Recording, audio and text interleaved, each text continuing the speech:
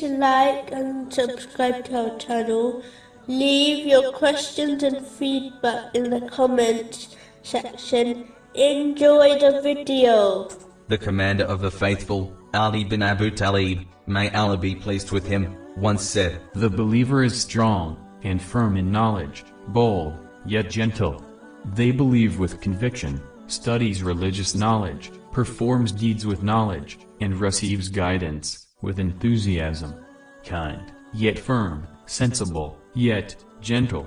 Their stomach does not shame them. They weary themselves by constant chiding, while never causing others unease.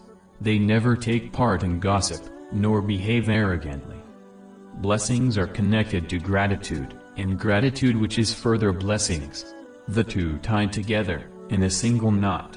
Allah, the Exalted, will not cut off His blessings, unless people sever their gratitude. 4 things kills the soul: sinning persistently, arguing with a fool, accompanying worldly people too much, and keeping company with those who are drowned in luxuries. Whoever turns their soul away from lowly ambitions, perfects their character.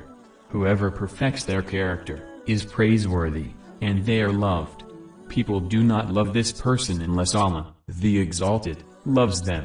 It becomes a means for them to gain a decent living, and a great reward when they return to Allah, the Exalted.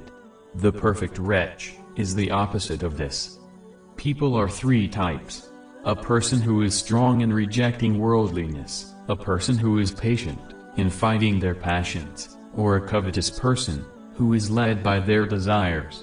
The person who rejects worldliness does not revel in what Allah, the Exalted, has given them, nor do they regret what they do not obtain.